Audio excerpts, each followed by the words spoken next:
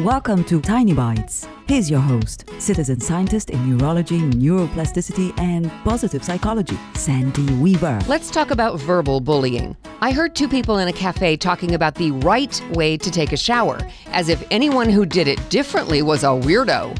I remember a girl in my high school gym class who said women who only shave their legs to just above the knee were freaks. What do these things have in common? When spoken aloud and directed at another person, that's verbal bullying.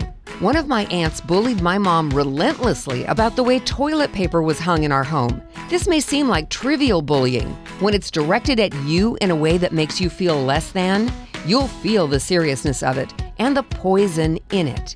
Every human on this planet has a different set of life experiences, different knowledge, and different emotional reactions. No one has the right to make another person feel bad just because they do things differently. If you work with someone who makes these kind of bullying statements, or if someone directs verbal bullying at you, use these 8 words. Are you trying to be helpful or hurtful? Don't wait for an answer. Let them marinate in your question while you exit the conversation. Take that, verbal bully. Subscribe to the podcast and share it with your friends. And there's lots more at centerforworkplacehappiness.com. Here's to your well-being, one tiny bite at a time.